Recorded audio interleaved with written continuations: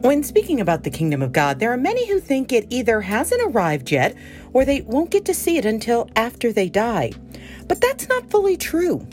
God's kingdom, as we've looked at, is amazingly complex and deep, which is why I personally believe Jesus talked about it so much.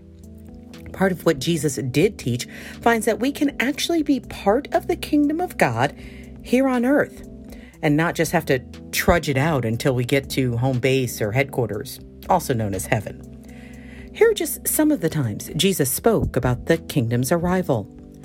In Luke 11, one day Jesus cast out a demon from a man who couldn't speak, and when that demon was gone, the man began to speak.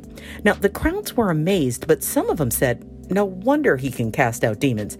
He gets his power from Satan, the prince of demons."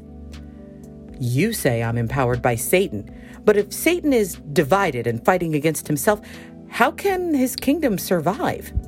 And if I'm empowered by Satan, what about your own exorcists? They cast out demons too, so they will condemn you for what you have said. But if I'm casting out demons by the power of God, then the kingdom of God has arrived among you. Or in Matthew 11, where Jesus says, "From the time John the Baptist began preaching until now, the kingdom of heaven has been forcefully advancing and violent people are attacking it. For before John came, all the prophets and the law of Moses look forward to this present time." And Paul even speaks about this in his first letter to the church in Corinth, in chapter 4, telling the folks there, "For the kingdom of God is not just a lot of talk. It is living by God's power."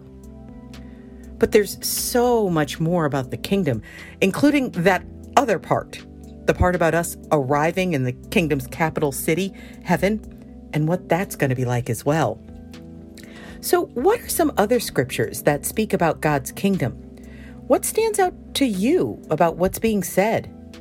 Please feel free to share in the comment section and talk about it with your friends. And join us again for another Manna in a Minute.